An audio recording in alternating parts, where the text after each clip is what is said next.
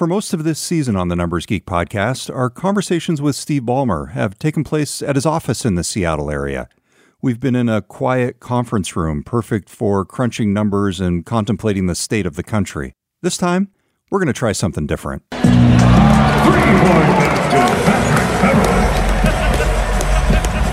you got to get me on SportsCenter tonight. You got to amp it up.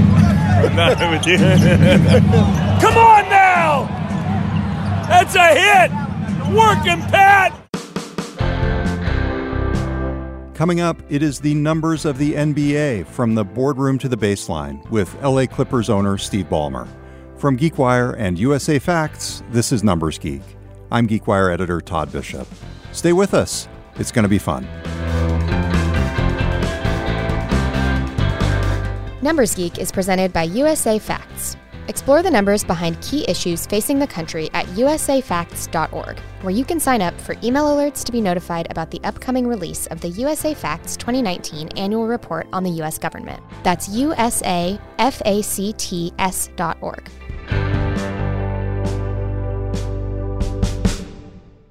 You probably know Steve Ballmer as the former Microsoft CEO. I love this company! These days, he's the founder of USA Facts, the nonprofit, nonpartisan civic data initiative that's GeekWire's partner on this podcast. Numbers. I love numbers. All season, he's been guiding us through the country's key numbers as our resident numbers geek, as I like to call him. But he's also the owner of the LA Clippers. I love this team. And with the NBA playoffs now set to begin, this week we're sharing highlights from an ongoing conversation we've been having with Steve over the past year, looking into the numbers behind basketball as a business and a sport. We'll get to Staples Center and the Clippers game later on in the show, but we actually started this conversation last year when the season was just beginning. I asked Steve about the numbers that matter to him and the rest of the Clippers leadership, including head coach Doc Rivers, president of basketball operations Lawrence Frank, and NBA legend Jerry West, who works with the Clippers as executive board member. What are the key numbers that you're going to be talking about with Doc and Jerry and Lawrence this season? I'll give you 3. Wins, that's a big number. Playoffs, no playoffs. And number 3 is salary cap for 2019. We want to make sure that we have flexibility to participate in signing probably the best free agent class in history. And that means our salary cap cannot be already too booked up for 2019, so we get a chance to participate as many, many great players come available in free agency.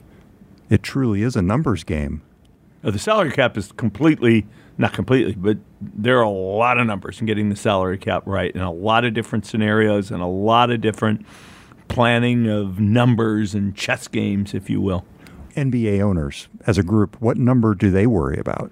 Oh, I'd say appreciation and franchise value gets talked about a lot. Cash distributions from the league gets talked about a lot. P&L on the teams then gets talked about a lot. Those would be the big things. In a sense, the deal with the players is locked for several years, and essentially there's a 50-50 split approximately of basketball revenue between the players and the owners. So I'd say in the short term then, in that context, it's P&L, cash coming from the league, from all the activities that happen league-wide, and franchise value. Franchise value is a very interesting number, given who I'm sitting across the table here from. There is one number with which you're associated that we have not yet even talked about, $2 billion. $2 billion is the amount that you paid for the Clippers. Was it worth it? There's 2 ways to answer that question. One is, there's 2 criteria I had. One is, would it be fun? And 2, was it at least a decent investment? Not that I'm planning on selling, but nobody wants to be a chump. And fun, I'm having a ton of fun. The value of the investment, I think we've already found that it proves to be pretty darn good. The Houston Rockets have sold at over $2 billion. Even Memphis sold at $1.3 billion, and certainly LA has more attractiveness than either of those markets for buyers, particularly for foreign buyers, but also for free agents. LA is probably the number one destination, all things being equal. I mean, free agents, big-time free agents, maximum players, as they say, max salaries. They will pick primarily on where they can win championships, where the environment's good, where they're going to like their teammates. But all things equal, by geography, they'll pick LA or New York. So I feel good about 2 with Houston at 2-1 and Memphis at 1-3. Which is more difficult, getting the Clippers salary cap right or maximizing Microsoft's gross margin back in the day? One was more operating challenging. Microsoft's gross margin, although Microsoft's gross margin in the day wasn't a problem because everything was software and it was 100% gross margin, none of this cloud stuff and hardware stuff. So I guess you could say that was relatively easy. Getting salary cap stuff with all the rules and the things you can do and the crazy trades you can make or think about making, I think the salary cap stuff is pretty hard. I mean, our analytics department is headed by a former math teacher who got an MBA. He's ably assisted by a PhD physicist. We got some pretty big brains working on that stuff. That was when we realized that we just had to meet Steve's basketball numbers geeks and maybe even record a show with him on the baseline during a game. Is there a point where the numbers start to ruin the experience? Like if I sat here and grilled you on stats for the rest of the quarter, would it be like, hey man, I just want to watch the game? Yes. All right. But I'm here with you today, Todd. I'm here with you today. This quarter. And then I got to go. Then you're going to boot me out of these beautiful seats. The emotions what get you at some point. I got to say, these are the best seats I've ever had, for sure. It's a good place to watch a game down here on the baseline. And that was how we ended up in LA on November 5th, as the Clippers prepared to take on the Minnesota Timberwolves. Hey everybody, it's Todd Bishop. I'm backstage here at Staples Center with Steve Ballmer, the owner of the Los Angeles Clippers and our resident numbers geek. Hey Steve, it's great to have you here. Thanks, Todd. And we've got 2 of your numbers geeks from the Clippers here with us. Guys, why don't you introduce yourselves? Hi, I'm Greg Pime, Director of Research and Analytics with the Clippers. Judd Winton, VP of Research and Analytics with the Clippers. That's great. So, Greg and Judd, why don't you describe what you do in those roles and how you look at numbers, how much you do manually, how much is done by computers? Just give us an overview of your jobs. Yeah, for sure. I think our department acts a lot as an internal consultancy within the Clippers for our basketball operations department, whether it's the front office or the coaching staff. And we've tried to kind of provide data and analysis around any decision that really gets made, just so that we're informed from a numeric standpoint. With the coaching staff, that can vary from just a pregame report, opponent strength, statistical strengths and weaknesses, to kind of lineup numbers, what lineups are working, what combinations aren't. Team reviews every 10 games to see how we can change up our strategy to better help the team. On the front office side, a lot of that is kind of evaluating potential transactions, salary cap scenarios, and in that respect. That's right. So, Greg, why don't you give us a sense for how your role fits in there? So working underneath Judd and with everybody else in the department, just doing a lot of the computer programming behind it. We get data from different vendors as well as the NBA that we set up pretty much automated tasks to, and models as well to kind of evaluate and register like player team performance and trying to do some predictions off of that. Still up by 7 here. Yeah. Looking up there at the scoreboard. Oh, they got to leave the stats up longer for us. Steve, can you get that to happen? Too much frivolous stuff during the break. I want to analyze the stats. Look at them on your phone. Yeah, exactly. Tell me how you use the numbers that are generated by your team here. Okay, so now these dudes is a whole level different than me, looking at my phone. So I'd say there's 3 things. Number one, the details of what works and what doesn't work, which combinations on other team. I don't really get into that. That's really with these guys, coaching staff, quite a bit. The second area where we have worked a little bit together is our Court Vision product, because the vendor, Second Spectrum, who's building it, I met completely through these guys. They're an analytics vendor. Judd introduced me to them when I first started with the team. And, it's taken that technology a different direction, but they're still one of our key vendors on the research and analytics side. The third area, I would say, I get a lot from these guys. Anytime we're thinking about roster management, roster moves, what's the value? How many wins would a player add? What does our salary cap scenarios look like? I'd say on average that's about a 60 to 70 PowerPoint presentation. Right? I mean, I think it's on average 60 to 70 to go through these scenarios. Depends on how many years we're going for. Yeah, how many years? Are we looking just at this season, the next 3 seasons, 2-3 seasons? But people think, okay, business, you get all these long PowerPoints. I've had more PowerPoints, more packed with data than ever before in my life from these two guys in their department at the Clips. Come on, defense! Go to work, defense! Way to work, Lou! Way to work! Work, Shay! Work! This is fascinating, Steve, because I know in the government data we talk about, you don't look at forecasts. You specifically don't. But here, you need them to make decisions. This is a different kind of forecast. I mean, the expected wins added, that's a forecast. And there's some other things that these guys do statistically. How long will a player with this background, how old age-wise will that guy continue to be functional? And you just take a look and statistically match against other players with similar perspectives. So you're right, that is forecast. But in this case, instead of, I'm not just reporting the numbers like we do on USA Facts, we're trying to make decisions. The thing that is not the same kind of forecast is to look at our salary cap situation and roster possibilities. We don't know who's going to join us, but those are much more deterministic. This is what it looks like if so-and-so joins. This is what it looks like if, we trade so-and-so, we draft so-and-so. That's quite deterministic. There are a lot of scenarios to be thought through. There's a lot of roster moves that are counterintuitive, certainly to me, but are well known to these guys. Let's go, Clips! Let's go get aboard! So if the three of you could pick only 2 or 3 stats when thinking about making a roster move or making an acquisition of a player, what would they be? What would be your your desert island stats, if you will? Ooh, man, that's putting me on the spot. Well, I think a lot of it is just driven. The NBA is a star league, so I think always taking into account the amount of cap space you have and the ability, the flexibility and ability you have to acquire those players. So future cap space, we always take into account and always make sure to kind of note that with any transaction. In terms of player statistics, I think you could go a lot of different ways. Certainly, just to keep it pretty basic and simple, shooting stats. Like if you're going to take one stat from the box score, you see the teams that are really successful in this league.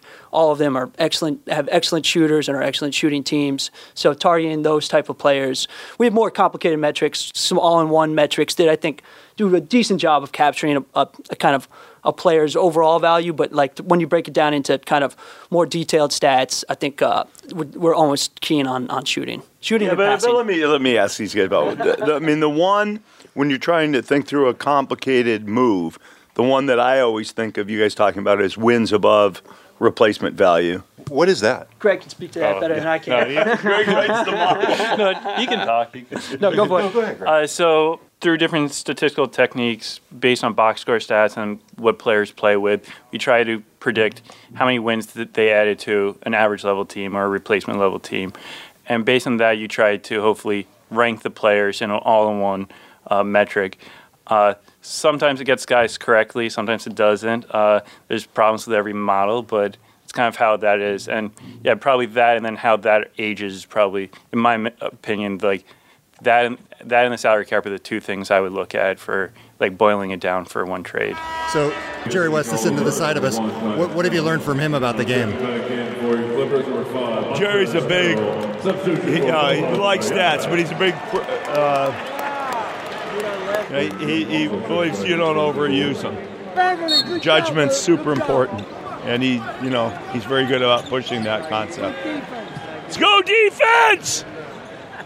How about you, Steve? Well, it's interesting because I would say research and analytics is an input, but a lot of times when it comes to a roster move, then on top of that, because there'll be times these guys will, the guys who are talking to me, Lawrence Frank, et cetera, will say, hey, analytics would have a slightly different view of what we should do in this case. And so we're trying to make our judgment because it's not just the numbers are an input, but they're not the sole determinant of what we do, with one exception, which is, what can we do roster-wise going forward? And it's not always maximized for, cap. It's also think through, what does it take to win this year?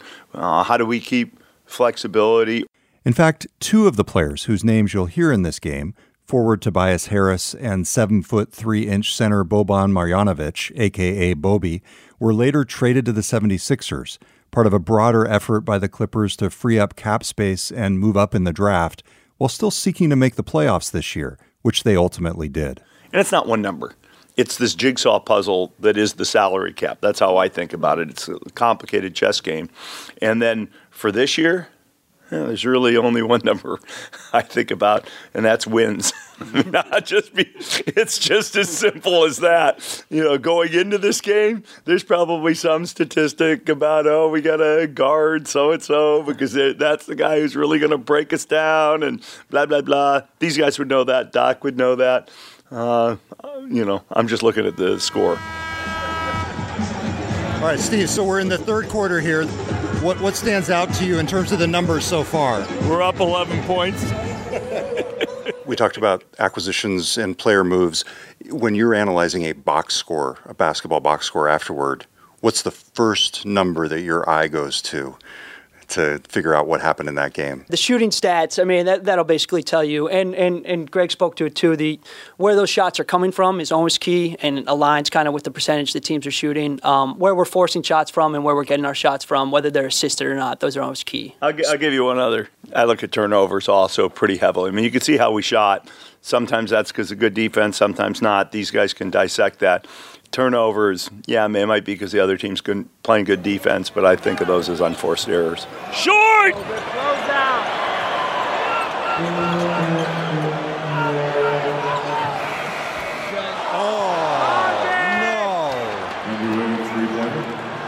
That hurt. Was that a three? Yeah. Oh, my God.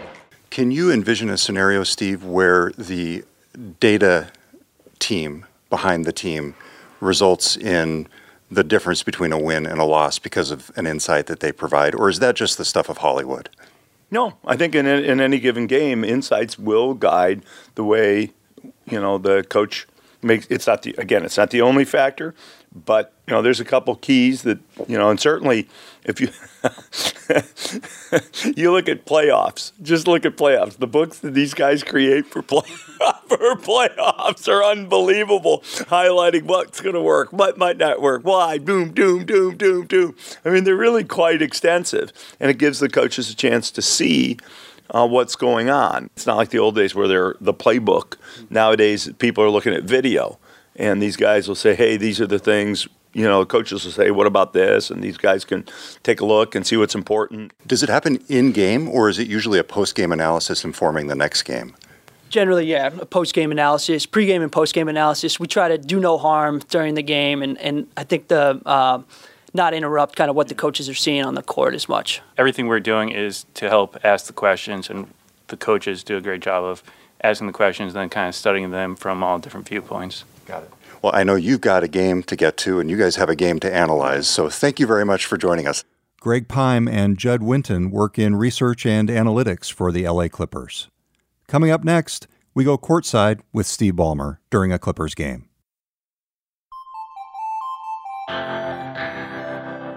While scores, standings, wins, and championships are the ultimate measure of success in the NBA, many other numbers play into the outcome along the way. At the end of the first half of this game, according to the official scorers report, the Clippers had 5 turnovers compared to just 3 turnovers for the Timberwolves. So they were behind in one of Steve's key stats. But they were ahead in another, 3-point shooting.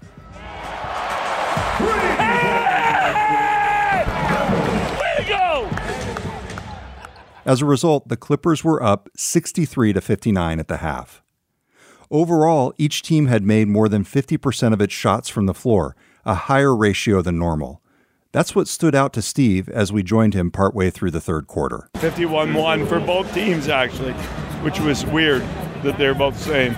But they were. Let's see, they have 24 rebounds. We have 26. We're actually out-rebounding them. Surprises me. It's a high-scoring game. The Clippers are usually a pretty defensive team here. Well, it turns out we're one of the top 10 in offense and one of the top 10 in defense. So it's a little different. We are a good defensive team, no question. We are a good defensive team, there's no question.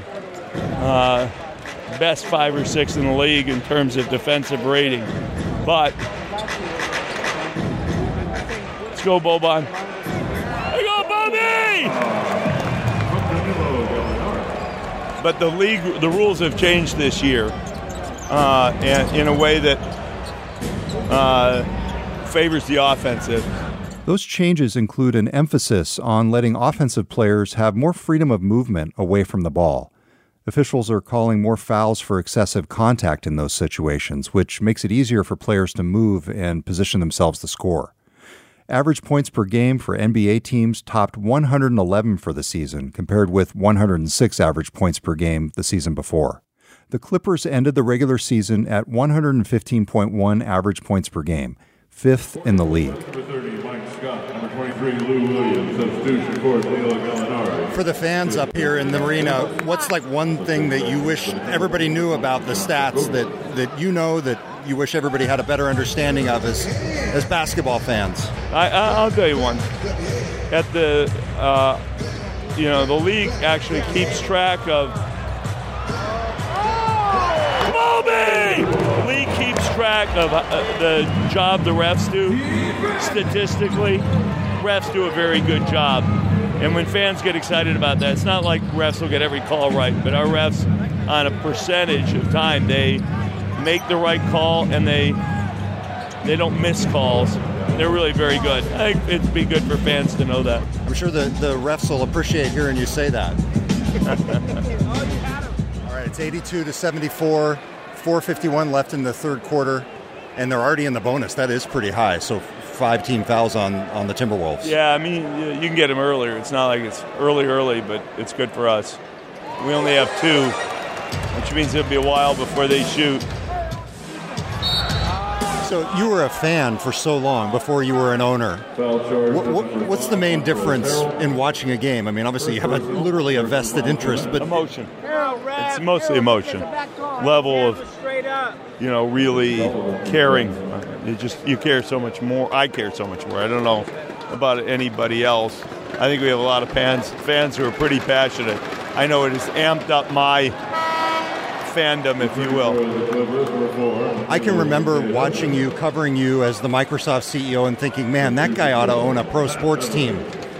Well, I'm glad to hear that. Now we got to make it a very good team. All right. Thanks, man. Thank you. After the game, I got a chance to play sports reporter, quizzing Clippers head coach Doc Rivers about the stats during the post-game press conference. Hey, Doc, field goal percentage was above 50% for a good portion of the first half, and then a good portion into the second half. How much do you take that into account when you think about which players to leave out on the court? Tonight was tough because we had down the stretch, we were worried about them attacking Lou on the defensive end, and so we just played the offensive game. Like, I was looking at the score. If we can score every time down, Lou can stay on the floor. If they start cutting the lead and we stop scoring, then we have to go back with Tobias and go bigger, or with Shea. But Lou was so efficient, it allowed us to do that. And there's nights, we actually got stops with that group on the floor. So absolutely, we were 51% at halftime. More importantly, I think we were close to 50 from the 3 at one point. Those numbers are great. If you're doing that, keep that group out on the floor. What is the most important stat you look at when you come in at the half? Gosh, I don't know. It varies going by the game. It's funny. I don't look at field goal percentage that often, but it just stood out today. The first thing I usually look at is offensive rebounds. That's usually the first thing. And then the first question I ask is deflections, but that's not on the stat sheet. We keep our own. I think sometimes they lie to me in that because sometimes there's been games where I didn't think we had one, and they say we had 12, and I'm like, yeah, the players are paying the guys off or something. So, but those are probably the two I look at the most. The deflections mean that you're active, your hands are active. Ultimately, the Clippers won this game, 120-109 over the Minnesota Timberwolves, and they went on to finish the regular season with 48 wins and 34 losses. They'll take on the top-ranked Golden State Warriors in the first round of the playoffs, and you can bet Steve Ballmer will be yelling as loud as ever on the baseline, even as he plays the long game. Clippers ball. Hey, thanks for listening to Numbers Geek. Be sure to subscribe to the show in your favorite podcast app and leave us a rating and a review to tell other people what you think of the show. For more Numbers Geek episodes and videos, plus some epic pictures of Steve as we recorded this episode during the game, go to geekwire.com/numbersgeek. Numbers Geek is produced by GeekWire in partnership with Steve Ballmer and USA Facts. Graphic design by Killer Infographics. Theme music by Daniel L.K. Caldwell. Kevin Lasota took photos, video, and provided the original inspiration for this episode. A big thanks as well to the Clippers organization for their help. From GeekWire, I'm Todd Bishop. See you next time on Numbers Geek. Is there anything you'd want to add, Steve, that we didn't get to? Yeah. Go Clips!